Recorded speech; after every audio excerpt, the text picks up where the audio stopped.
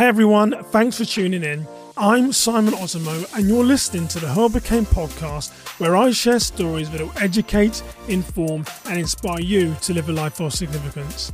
Now today I'm talking with Ashley Kesner, who is an addiction recovery coach, mental health blogger, founder of Ghost in My Bedroom, and has personally battled depression since the age of 12, leading to several suicide attempts. Now many recovery programs have an element of faith to them, but Ashley doesn't believe in God. But she does believe in the big man who, interestingly, intervened in her life following a suicide attempt. Now Ashley's going to share that experience and describes who or what the big man is to her that helped her on a path to recovery. But before we get into today's content, if you get value from this conversation, please don't forget to subscribe. And if you're someone who likes to watch the videos, please head on over to my YouTube channel, which is simply at Simon Osimo. We have an active Twitter community on the same handle at Simon Osimo. Now please, will you join me as we dive into today's conversation with Ashley Kesner on the subject of mental health and addiction recovery.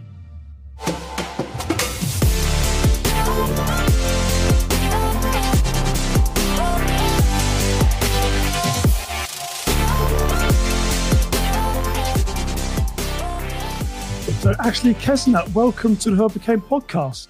Thank you so much for having me, Simon. I really appreciate it.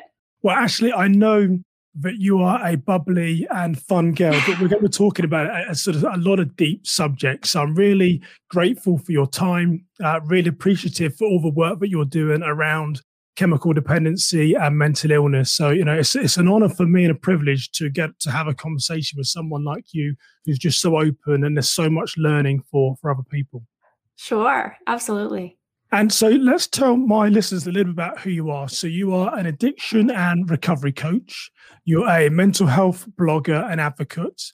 You're the founder of Free Your Ghost, where you also blog daily for a lot of your social media. And you're a national speaker with the National Alliance on Mental Illness. And you personally have spent the last 20 years battling mental illness, addiction, and depression. And I love your tagline where you say you're badass, or as a third accent, badass. It's really badass. Yes. Yeah, I don't hold back. I mean, that really is a part of my journey. When I started blogging about my recovery, it was really important for me to keep everything in my voice. And so it is very raw and unfiltered. And my kind of end tagline for everything that I do has been keep kicking ass. So yeah, and like I said, it's a good catchphrase, but for an Englishman to say ass is so difficult. It's just like badass. So, yeah, I think it sounds cool. So well, okay, yeah, you can say that. You can say it.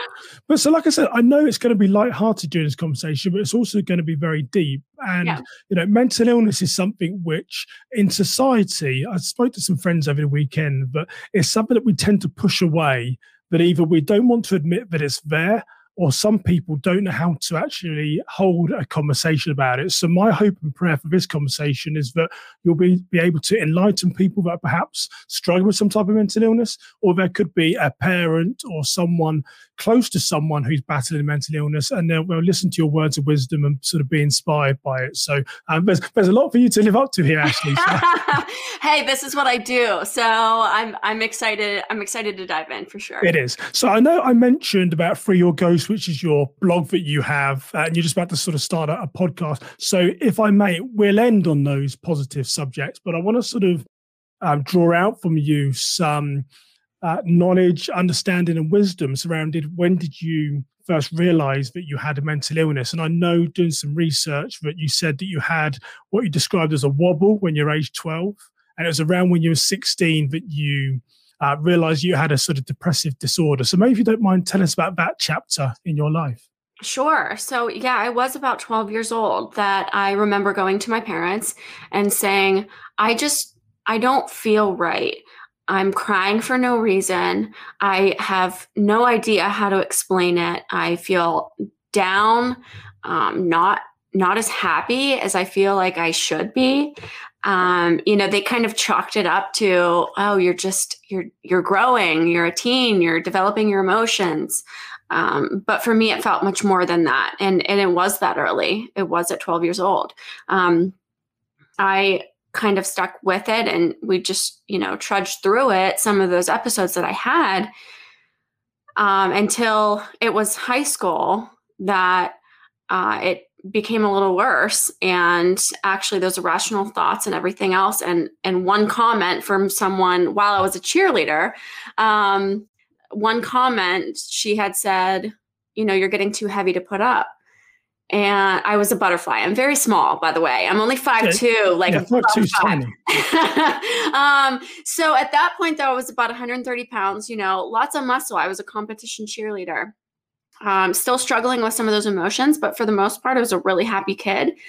But that one comment threw me through a loop, which developed into an eating disorder, full-blown bulimia and anorexia, and irrational thoughts. Very, very severe irrational thoughts.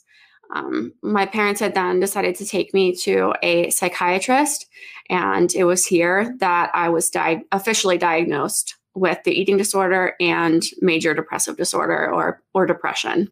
Looking back, you say from sort of 12 years old, is there anything you now, I believe you're in your 30s, you should never ask a woman her age, but was that online? I'm proud of it. I'm 33. 33. Okay, you're still in your prime, you're still a youngster. But so what does that look like at 12 then? Today's world, everything is on social media. There's so much information out there on you could Google YouTube, I'm sure hundreds and thousands of videos might come up. But at 12 years old for you, in what way were you feeling different? Have you been able to contextualize the emotions, the feelings, the words that you might have been saying to you that all isn't well in my mind?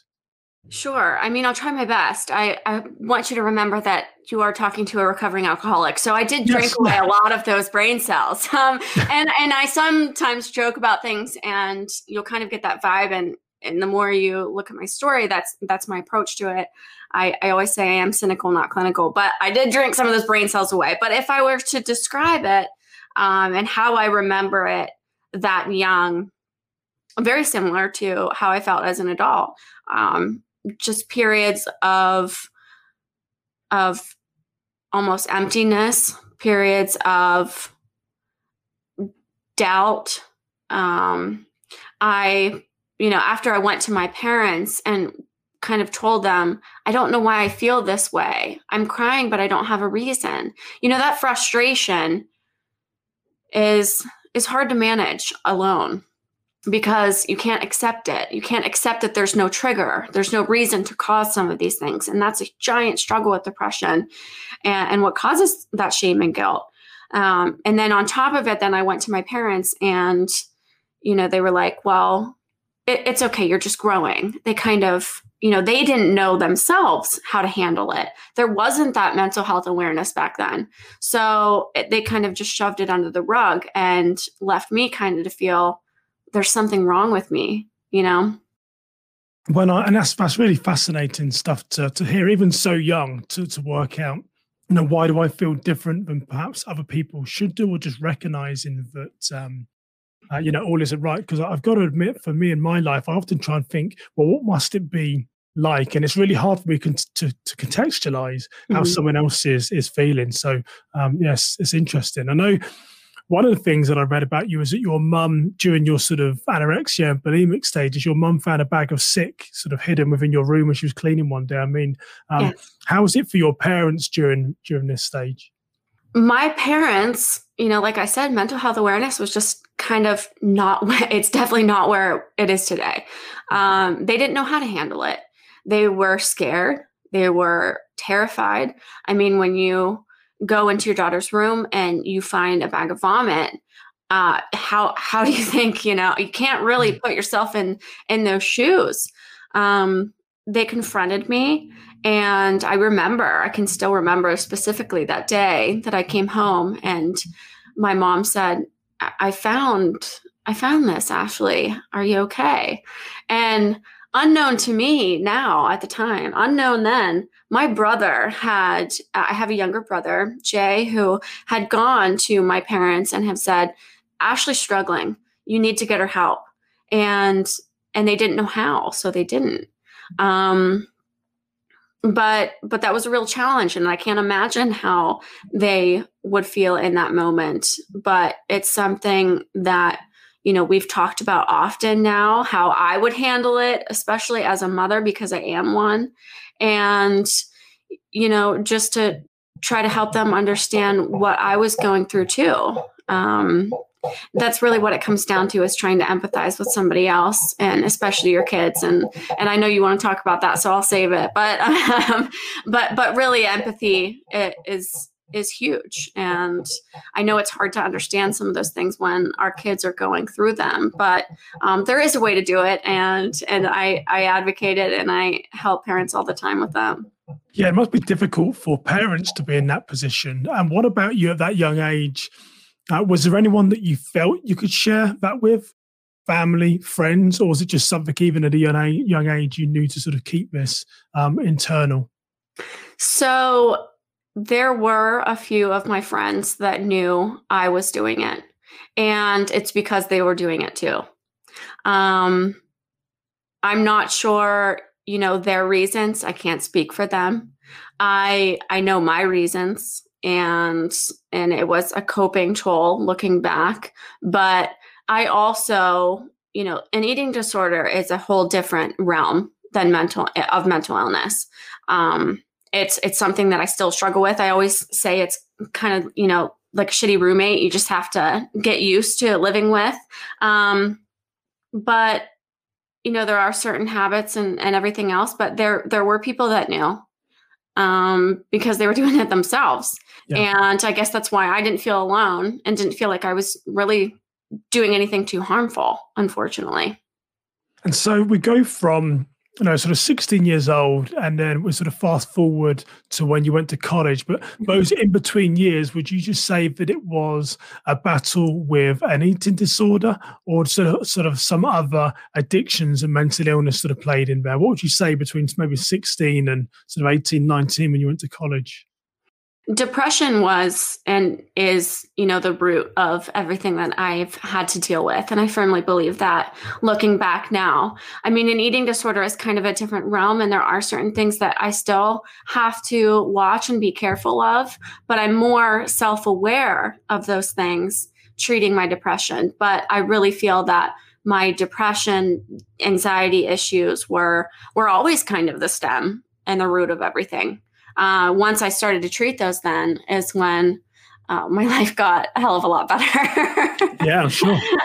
And there was times when you went to college. I know that you said that, I think I read one of your blogs somewhere, that you didn't have boundaries of a home or a small town. It obviously, any teenager going away for college, it gives you more freedom to do those things where there's no controls or no one's saying, no, you shouldn't be doing this. But interestingly, you'd weaned yourself off medication at that point. Was that because you felt that you were getting sort of well, or were you weaning yourself off just because you didn't want to take the medication anymore? What have you sort of rationalized about that, looking back at it afterwards? Sure, absolutely. Looking back, I felt like I had reached a stable place.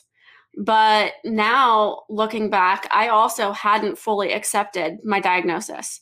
I didn't fully accept and could take that I would have to be on medication for the rest of my life just to be happy. I didn't want to have to take a pill just to be happy. I thought, I let my pride and my ego get the best of me, and decided to wean myself off of it. And then, that's kind of when alcohol became more of an influence and more prominent in my life to cope with some of the things I was feeling. Yeah, and I don't think I actually asked you this or read about. What's your degree in, Ashley? What are you actually studying for? Oh, that's a whole other story in itself. We've got all day. We've got time. Let's go. Yeah. So actually, when I went into college, I was really interested in becoming a physician's assistant. That had kind of transitioned. I really, really loved chemistry. So I went as a chemistry major. I did a couple of years, and I think I got burned out too with that, which, drinking, cure all. But I ended up switching, going in and out and withdrawing so many times during the course of my career because of alcohol. I ended up leaving at one point, and I found myself in kind of the financial sector, and was when I got into banking and really enjoyed that. Because I had so many chemistry credits, though, I decided to keep those. So my my degree is in integrative studies, which is a combination of sociology and chemistry credits. So I know it's incredibly well-rounded. And then I also took a minor in business administration in the event that I would ever want to go back and pursue my MBA. Wow. So I know it's heavy. No, it's some good stuff in there. Good stuff. Were you able to? I don't know if there is like a sort of a true term, but were you like a functioning sort of alcoholic or a functioning drinker? Could you go to classes, get the grades, and maintain your sort of separate lifestyle on the side? What did that look like for you? Oh, absolutely. Yeah. I would go out. It's. Looking back, it was a lot different too when I was younger. The healing time after drinking was much shorter than it, is when you're older. And I think a lot of people can agree with that. But I would drink and then go to class the next day.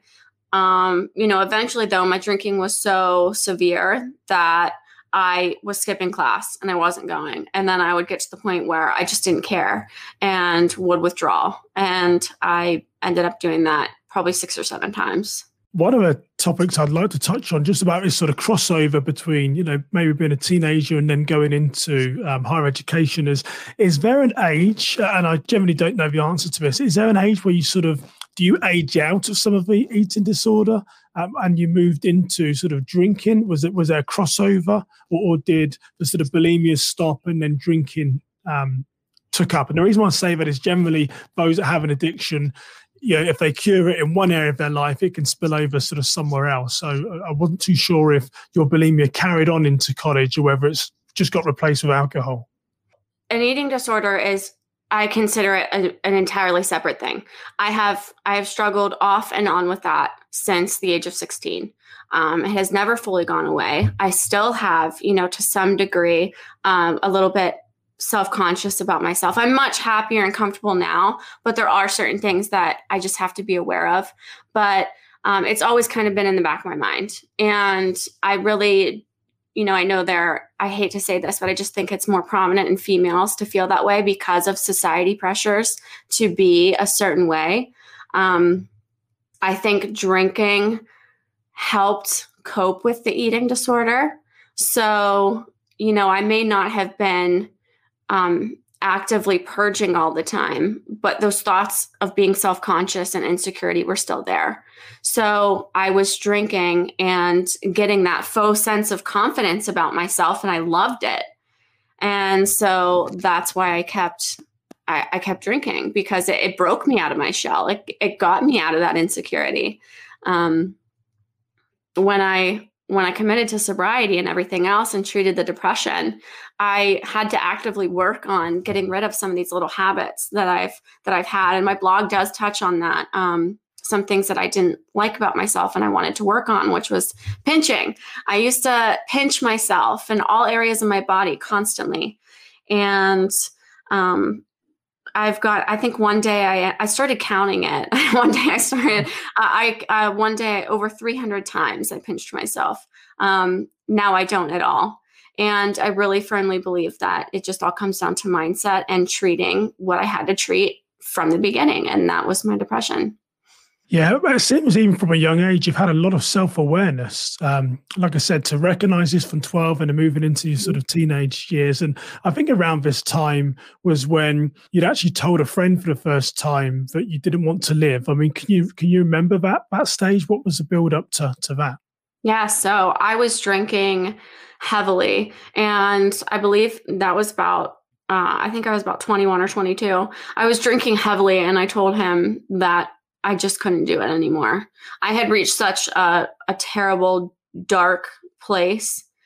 I think, a relationship just ended or something like that. I had no self-worth, no self-love to pick myself back up. So to cope with all of that, I was drinking, and I felt alone. I felt like I didn't have anybody to talk to.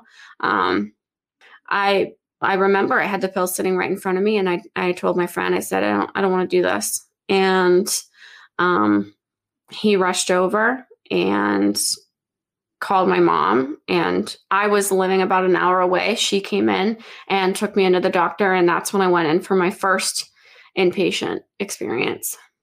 Yeah, and I mean, are you still in touch with that friend now, that person that was there for that first moment? I just talked to him this morning. Yes. And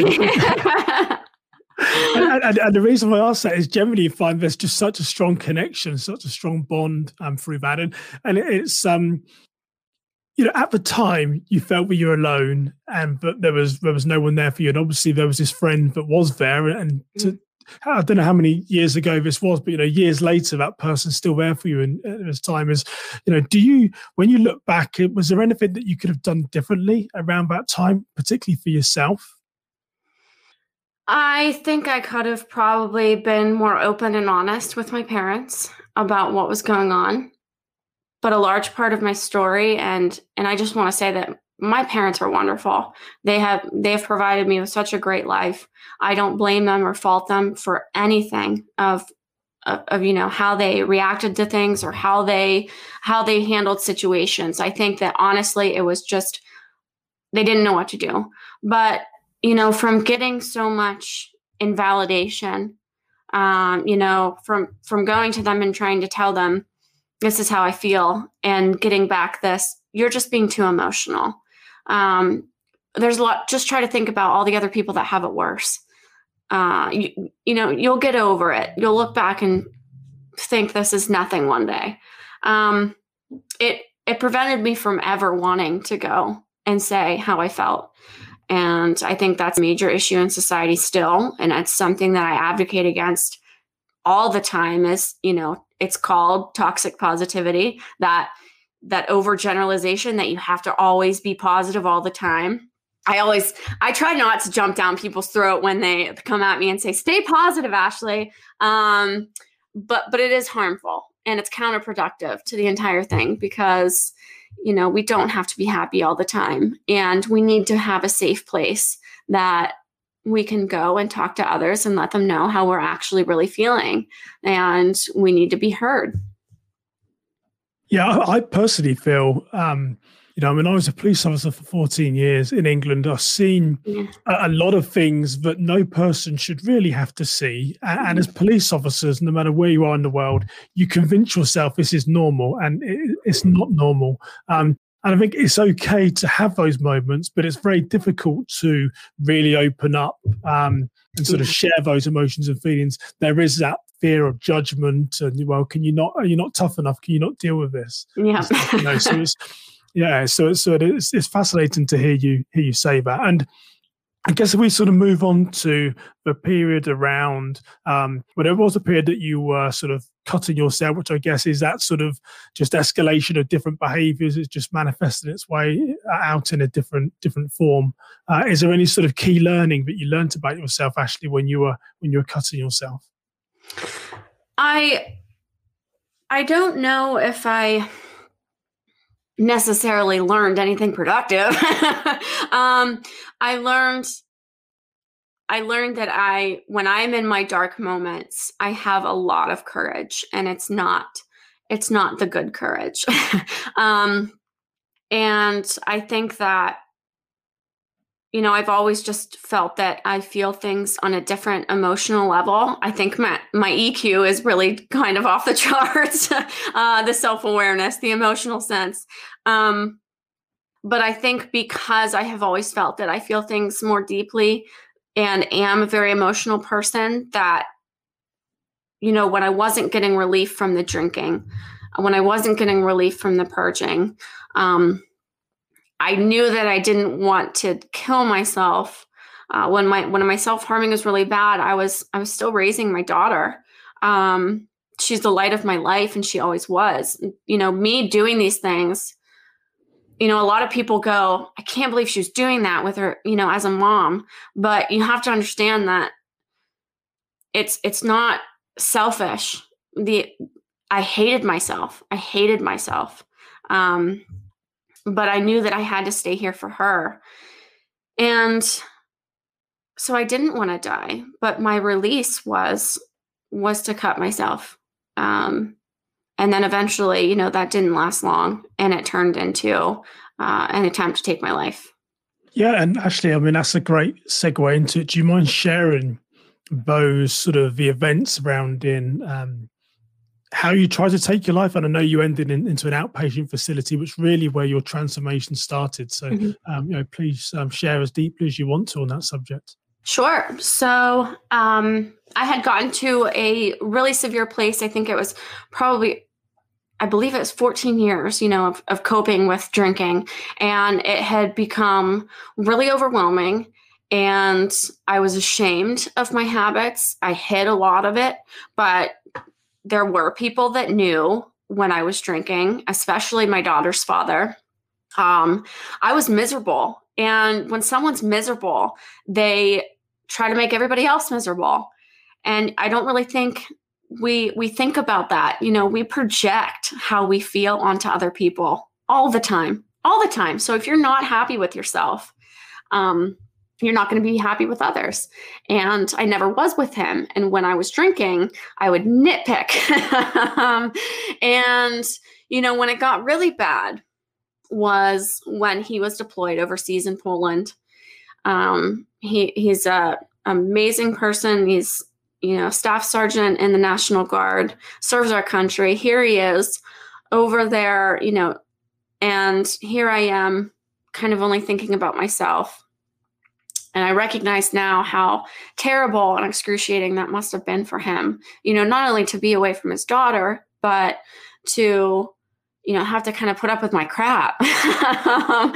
So, there was a lot that we had to work through there too. But it was when he was deployed that I say I was working 4 full-time jobs. I was a full-time single mom. I was working full-time until I ended up quitting my job because I feel like, it was a lot. I was in school again full-time, trying for the umpteenth time to finish my degree. And I was a full-blown alcoholic. My life I was a robot. I was going through the motions. I hated everything about myself. I couldn't stand to look in the mirror. And, it got to the point where, and it's really hard to, and I'm sorry, I still get emotional about it. It's okay. I can't put into words what it feels like to feel that empty, that worthless.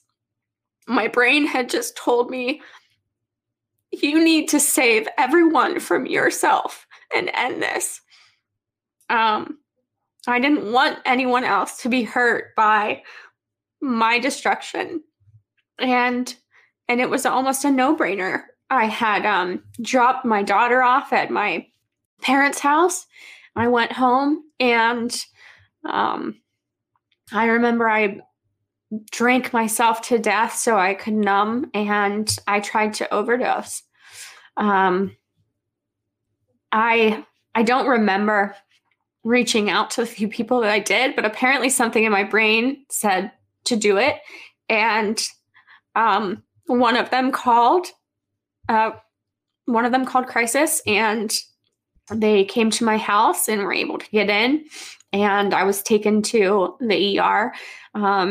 And I woke up really kind of out of it. And actually I remember waking up being really discouraged with my mom next to me. And I said, just have them let me die, please.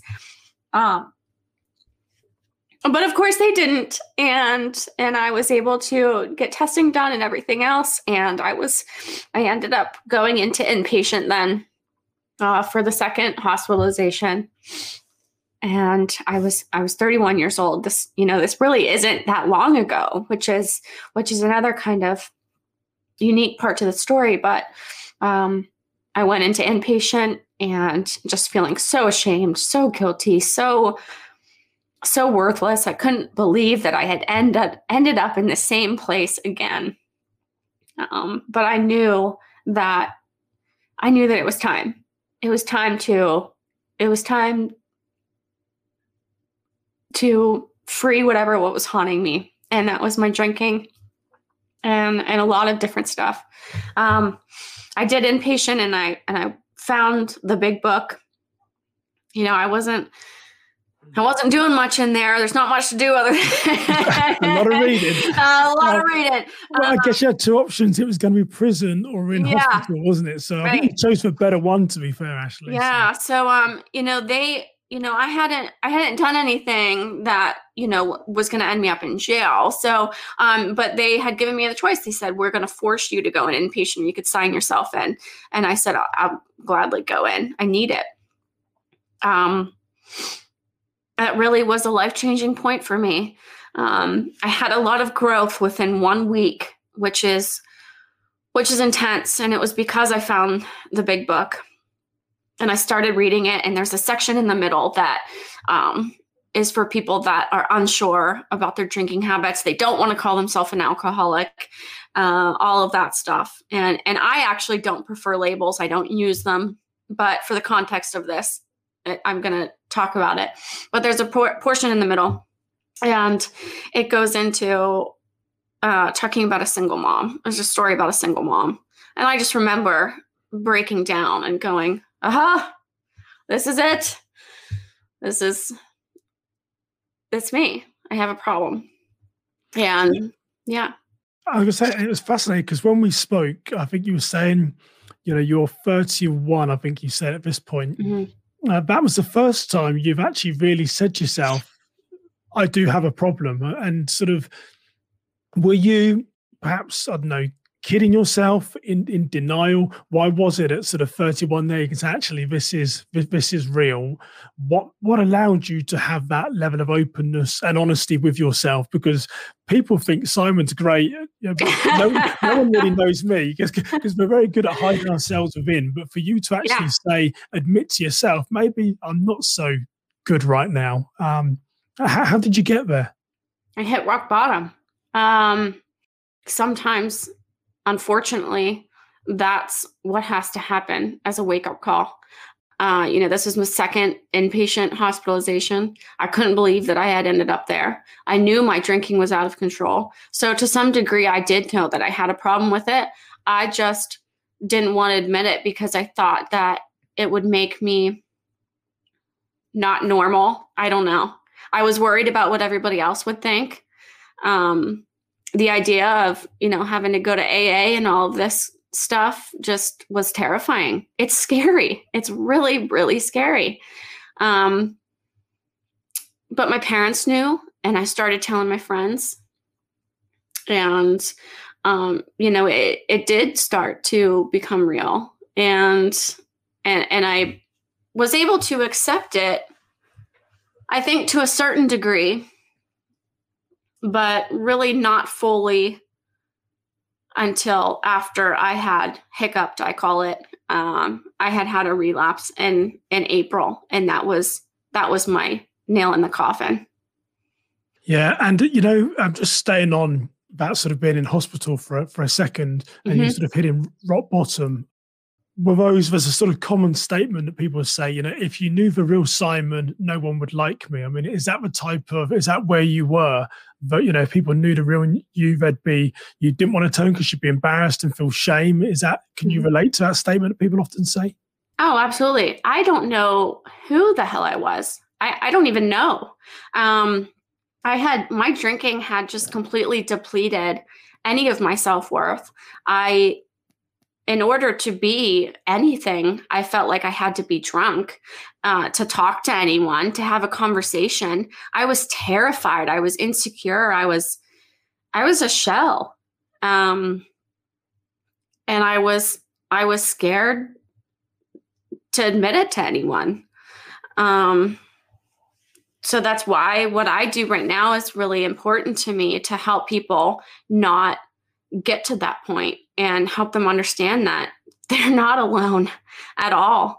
I think that it's a complete blessing looking back that my brain is rewired a little bit different. And there's a lot of important factors into it too. On my dad's side of the family, alcoholism runs in that side. Those are things that I don't think were discussed often enough growing up, about how substance use could come into play in my life to cope with things. But again, I don't fault any of that, because I feel like my path, I was supposed to take it and live it for a very specific reason. And right now, I'm grateful. I'm very grateful that I experienced it and had to go through the worst so that I could find my best. Yeah, and I think with all the things that you've just described, and you getting emotional telling your journey, I was getting emotional. There's tears coming in my eyes. Like, I don't know when I'm going. How can I discreetly just wipe my eyes? So, it doesn't look like I'm crying here, but I mean, I follow all your social media. I think the last one was Twitter that me and you connected the other day. But you're always posting so much in powerful stuff, which is just helping thousands of people, not only across the country, across the world.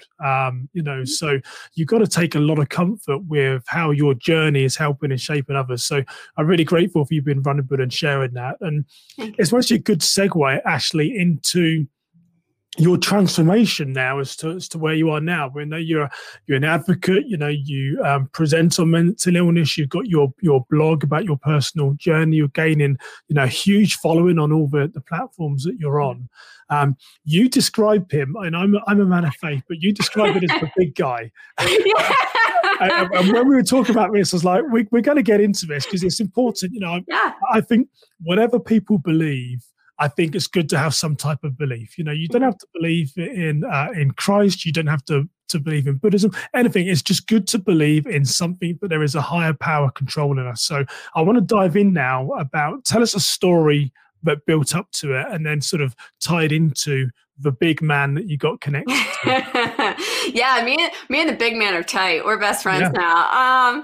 So yeah, I definitely believe, and you can see this on basically any of my stuff, that spirituality is a personal choice. I think it's a progressive journey. I was not, I didn't have any sort of connectedness when I first started this.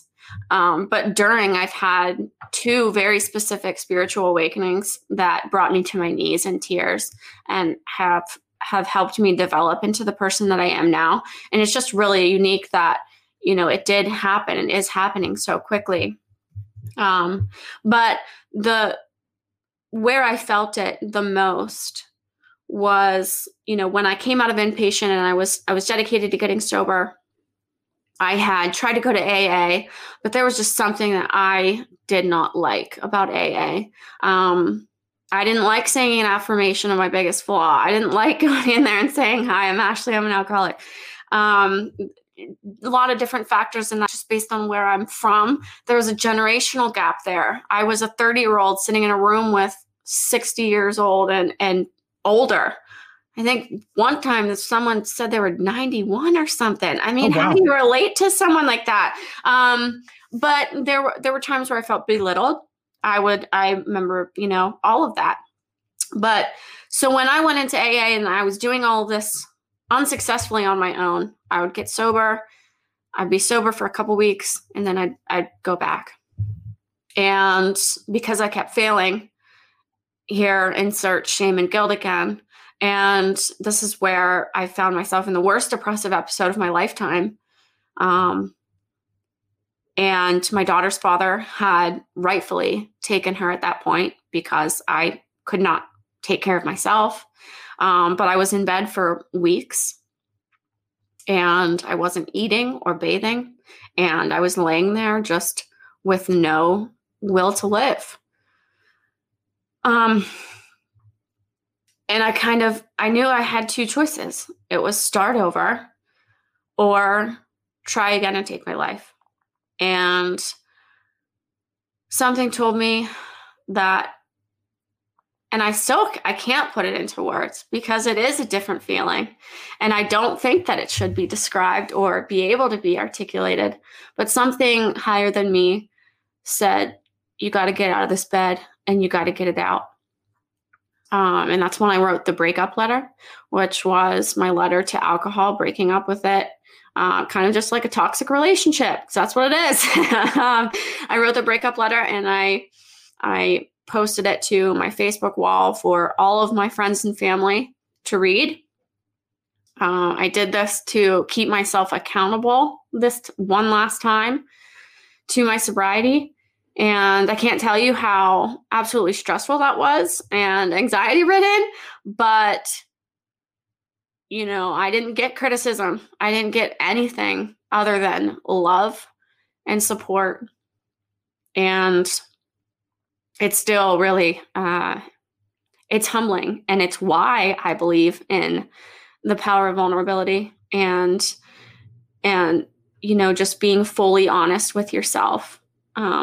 And as I continued to write, more people continued to read, and the stories started flooding in, and people were able to relate to it. I'm very raw and unfiltered. Again, it's explicit, but that's just me. But it's helped me really discover and dive into the uncomfortable.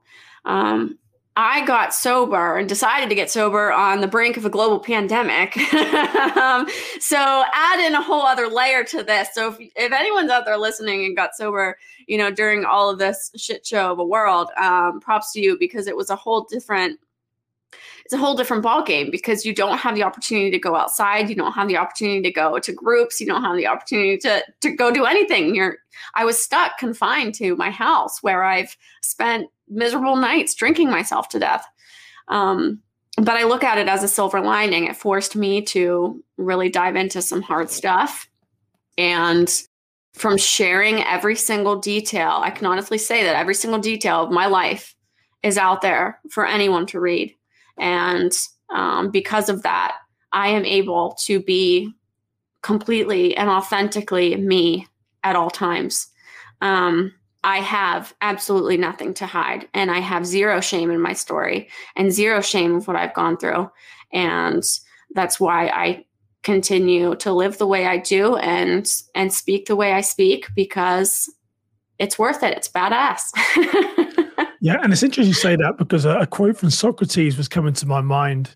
And I think he once said that the best way to live with honor in this life is to be who we pretend to be. I think as you talk in one of a prior episode, I can't remember the number, with Lewis Conway Jr., he was convicted of voluntary manslaughter. When he was released, he found he used to try and hide it, and everything was about trying to hide his former life. And very similar to you, it was only when he became vulnerable and very transparent that actually freed him from that burden. He's very similar to you. He's inspiring people around the world through his story. So fascinating journey. And to go back to the big man, we don't know who or what he is for you, and everyone is different, but you felt this sort of movement, I guess, in a sort of forward trajectory. So I'm going to ask you a challenging question surrounding this, and there's no right or wrong answer. Just to say, it's not a test. I'm just looking for your perception of it. So how you feel, because I know you'll tell people off, so that's why I gave you the warning. So don't be too hard on someone. But, when we look at it, addiction, very simply, people often say, well, come on, drag yourself out of it, pull yourself out of it.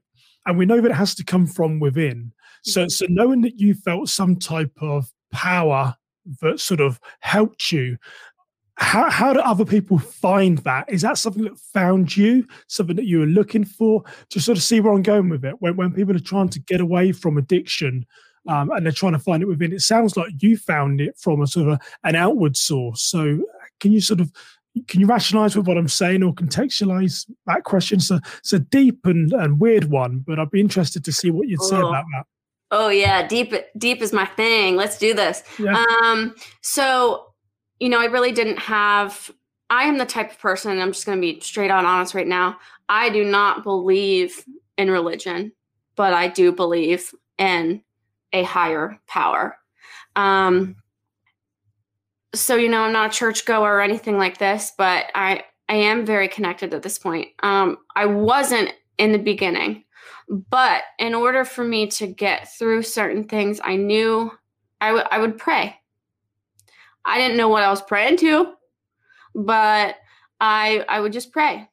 And I knew that the big man got me out of bed that day. So I knew that, there was something there more than me.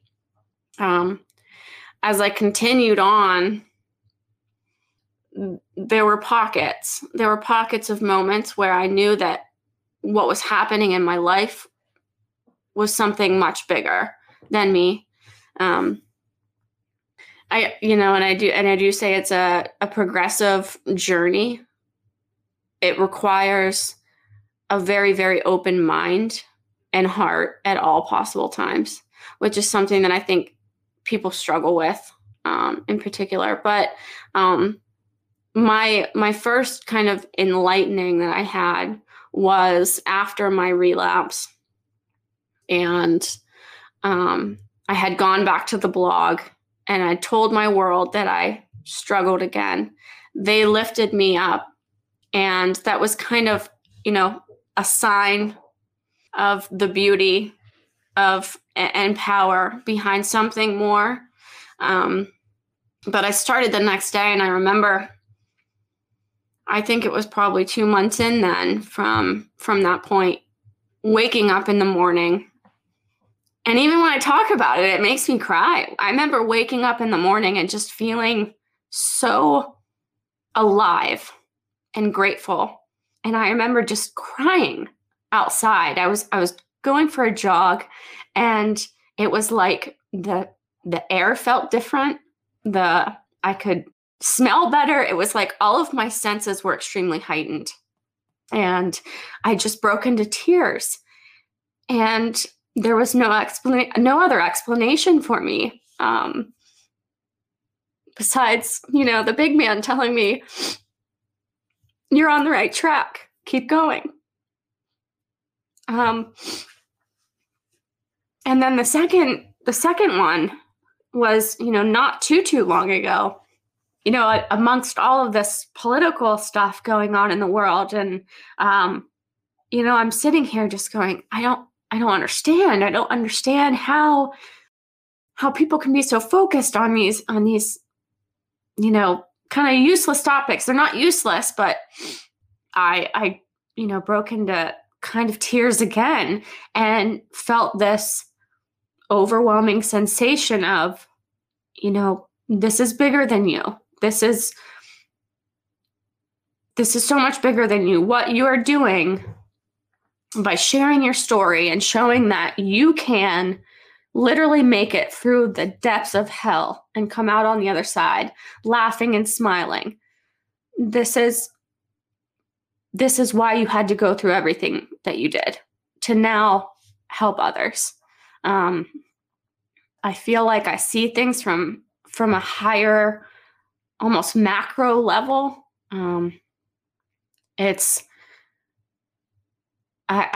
My anxiety is decreased almost. It's very, very hard to articulate how, when you are connected to something more than yourself and you genuinely feel like you're living with it through you. I don't think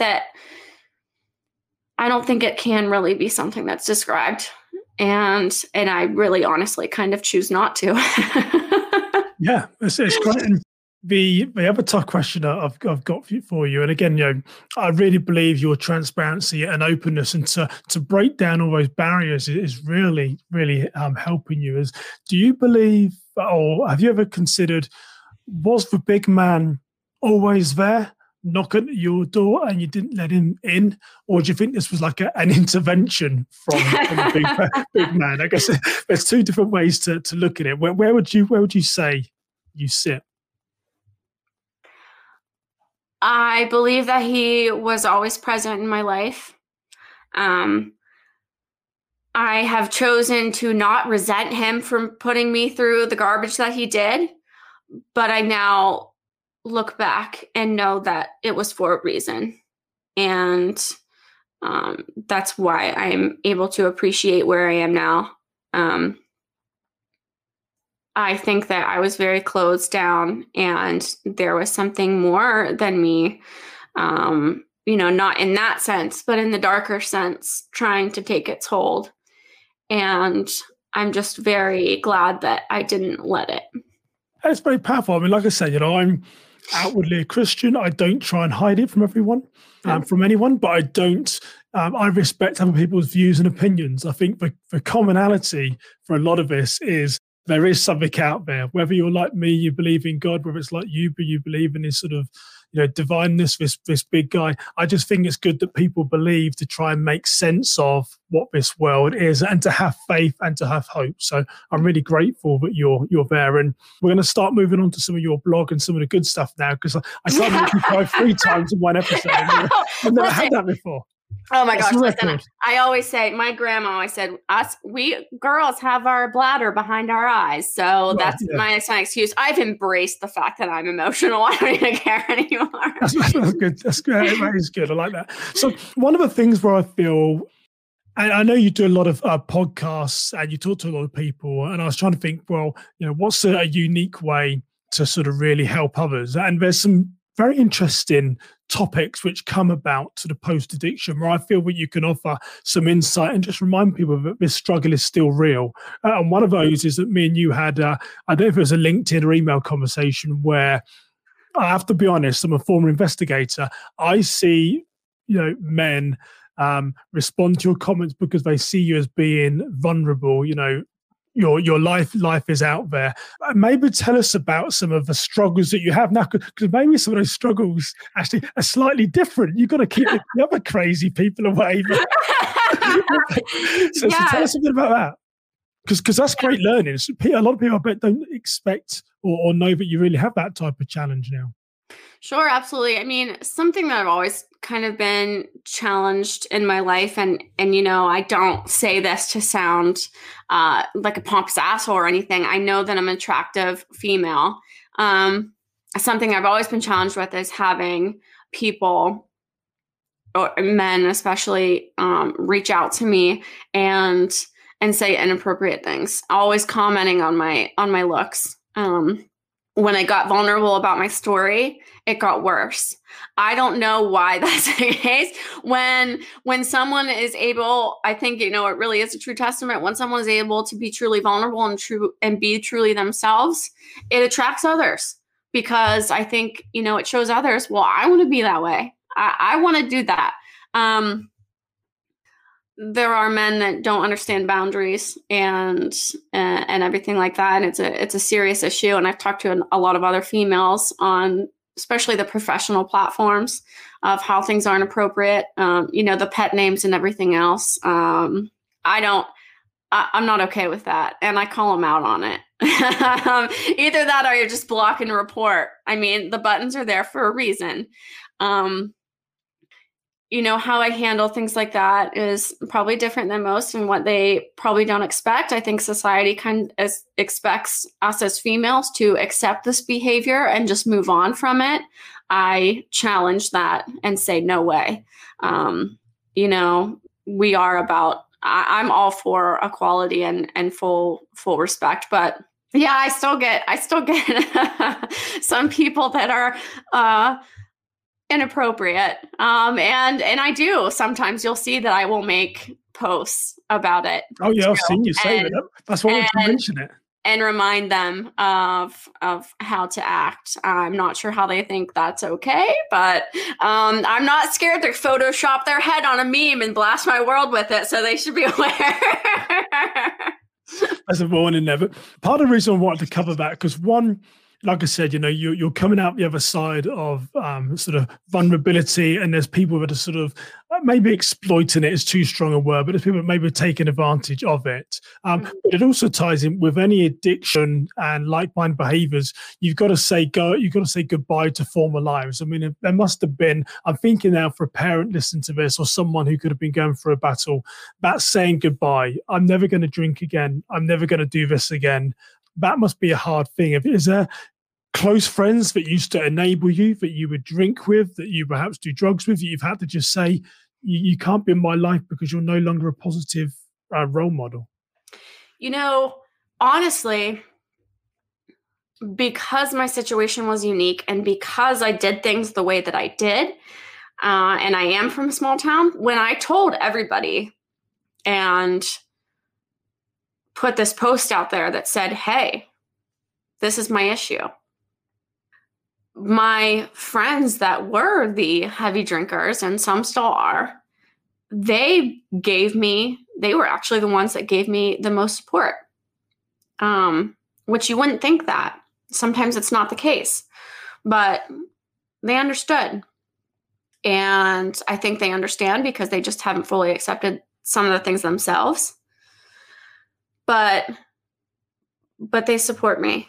And those that haven't supported me, I just really have chosen to move forward without them because life is too short to deal with assholes. But it is a challenge. It is a challenge to kind of change your environment. How I did things and, choosing to be so vulnerable. It changed my friend base and everything like that and who I surrounded myself with. But it also helped me gain an entirely other circle that is full of some of the most compassionate and loving people I've ever met in my life. And so for that, I'm thankful. Yeah, there's a real community, isn't there, around a lot of this stuff. Even for me doing my podcast, I really, most of the people that I interview, they do become friends, just not just acquaintances, they become friends, and you email back and forth and talk to. So that support is really there. Just one last question before we move on to about sort of ghost in your bedroom type stuff, and tell us about the blog and the good stuff you're doing every day. Is how did you have to either rebuild a relationship with your daughter or with family members? I imagine there must have been a lot of years of strain there if you've been in around sort of addiction and mental illness. What can you say about that time in your life, trying to rebuild relationships with family members and your daughter? My daughter's only 3. So when I was going through things, she was very unaware. And that was actually, it is kind of a blessing. She didn't know what was happening. So there wasn't, I'm still her mom, and she probably will not remember my struggles, which is something, that is good about the situation. Now, in terms of myself, sometimes I still have a hard time forgiving myself for where I was when she was so little, because I can't get that time back. But I choose to focus on the now and what I'm doing moving forward. So what I can build for her, is a legacy that, not only myself that can be remembered by, but for her as well. I had to really build up a lot with my daughter's father. Like I said, he's a military guy. He's strong, protective. We went through our hell together with this. Really, it takes time. It takes time. He needed proof. I'm doing that for him. However, a large part of sobriety is you need to be sober for yourself, not for other people, or else you will falter. I live now to impress nobody else but myself, which I think is the way that it should be handled. But making amends is very challenging. I've pretty much made all of mine. There are still people left that I haven't reached out to. And there are people that I've reached out to multiple times and have tried to explain my situation and everything else and where I was and why I got to the place that I did. And they have chosen not to forgive me. That can be stressful in itself. But you have to remember that if you are constantly making changes to better your life, you are constantly, doing that moving forward, that lack of forgiveness shows more about them than it ever will me. And that's how I view it. So. Yeah, powerful stuff. And as we start to sort of wrap up our time together, one of the things I wanted to talk to you about, your blog. So Free Your Ghost is the name of the blog. Is that correct? No. So I know this is tricky because it's all too many names. I know. Business advice. I know, right? So Ghost in My Bedroom is the blog itself. Okay. And then as that developed and I found out that my purpose was in fact, to help others who have gone through similar things as myself, I had always used the hashtag Free Your Ghost on everything. I took that hashtag and developed it into my own company now, which is Free Your Ghost, and is where I offer the addiction recovery coaching. I received my certification as a peer support specialist. It's an emerging field in the social services arena. They're specific people. They're very similar to therapists. We have to have certification, but you must self-identify with a mental illness or prior addiction. And it makes it very unique for me because it helps me relate to the people I'm working with.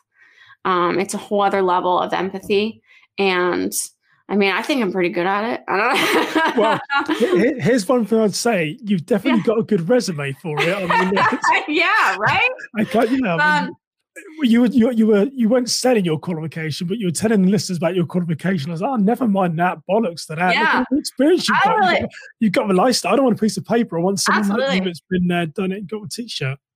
Absolutely. It's almost like, my degree was something that I finished, just recently, which was amazing. You finished my bachelor's degree and finally graduated after working on it for 13 years. And then, congratulations. Thank you. And, it's funny, it was such a personal achievement, but when it comes to this stuff, when it comes to everything that I've gone through and helping others now moving forward, my life experience means way more. I mean, the degree is nice to have and show a piece of paper, but my life experience is what helped me and continues to help me, building me into the person that I am and moving forward. Yeah, so I've just got a couple of questions as we wrap up then, so we're going to come quick fire, but take your time and answer them. So we've covered a lot of ground from when you're 12 years old and having the wobble to 16, battling sort of anorexia, being bulimic, mental illness, suicide. There's a lot here actually now, isn't there? Seriously, listen, I know my story. Can have a lie down. Oh, yeah. So I guess you throw that stuff together. If there's, getting back to sort of being serious now, if there's a parent listening to some of this and they might have seen a red flag, a small behavior, something that you said might have resonated, thinking that could be my son or daughter, what's the best advice throughout your life experience that you could give to a parent now that might be in and around situations that you've experienced? It's really funny that you asked me this because I'm actually developing a course for this right now, and it's being released soon. It's called Empathy Made Easy.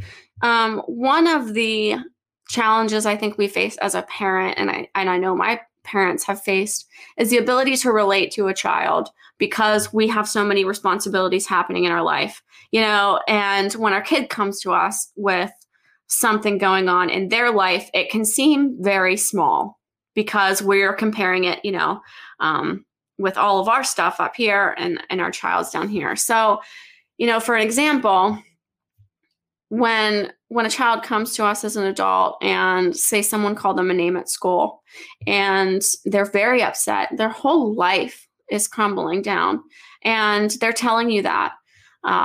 From me, my advice to you in that situation, the worst thing you could do is laugh. I'm telling you that right now. It can be difficult too. It's hard for me not to laugh at my 3-year-old. But you have to figure that's where they are in their life. They don't have all of these other responsibilities that we have. So this is their life right there. And it is soul crushing. So say the kid comes home and, they're a wreck. They're, just life is over kind of deal because this kid called him a name at school. The best thing you can do is sit them down, acknowledge how they feel, and relate to them. And this is an opportunity for the parent to be vulnerable too. So, just for example, if I was to do it, I'd sit down and say, I'm really sorry this happened to you. I would try to pinpoint some of the emotions that child's probably feeling and or relate to them of a time where it's happened to me, because Lord knows I've been called lots of names in my lifetime. But I would sit them down and say, I remember someone calling me a name in school too. And I remember how that made me feel. And, I just want you to know I'm here for you. What can I do to support you right now? The invalidation, the whole stay positive and you'll get over it. And you're being too emotional. That's causing damage, and that will eventually turn your kid off from wanting to come from you. And the whole idea and what we need to do is make them feel safe to come to us. So empathy is extremely important. And that's something that I talk to parents often about. You got to meet your kid where they are. You have to. You got to make them feel safe so that they can come to you. And when they do have bigger issues, that way you can handle it appropriately, and they know they can talk to you. So that's what I always say. Try to not to relate to their situation specifically. I always encourage parents to pinpoint some of those emotions. Does your kid seem mad, frustrated, lonely, angry? You've felt that in your lifetime. Get on their level. Relate to a time where you felt lonely, angry, frustrated. Talk to them about it. Suggest how or explain how you got over it. And then, ask them, encourage them, point out their strengths, and leave them in this wonderful, empowered place. Because the best thing we can do is build our kids up in their confidence and their love for themselves so that they can move forward in life and be able to tackle things on their own.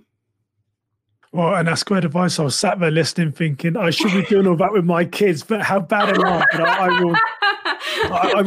I will commit to trying. My wife is she's the stronghold in that area. But I would definitely, I listen to advice, sound advice. I will commit to trying for sure. So let's flip the question, and this is a hypothetical one. But what is the type of advice that might have got you to a place of sanctuary sooner? So you've had this battle for your entire life. What advice could someone have given you to have got you here sooner?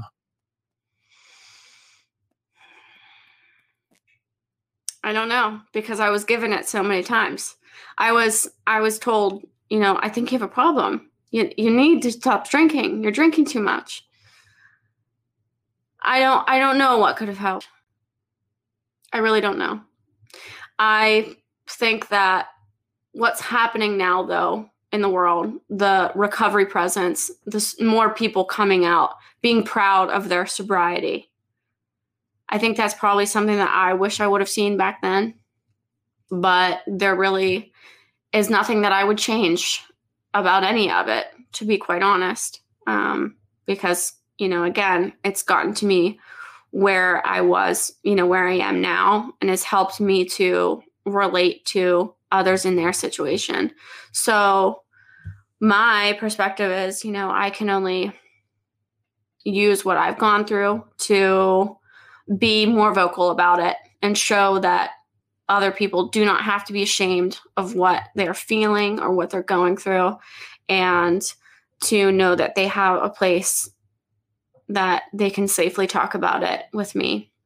And it's working. I add humor into my efforts, which I think makes it 10 times better. But, that's the other part of it. I think everything, the mental health awareness sometimes is just too serious. I firmly believe that. I think when you do add humor into it, and it makes it more relatable.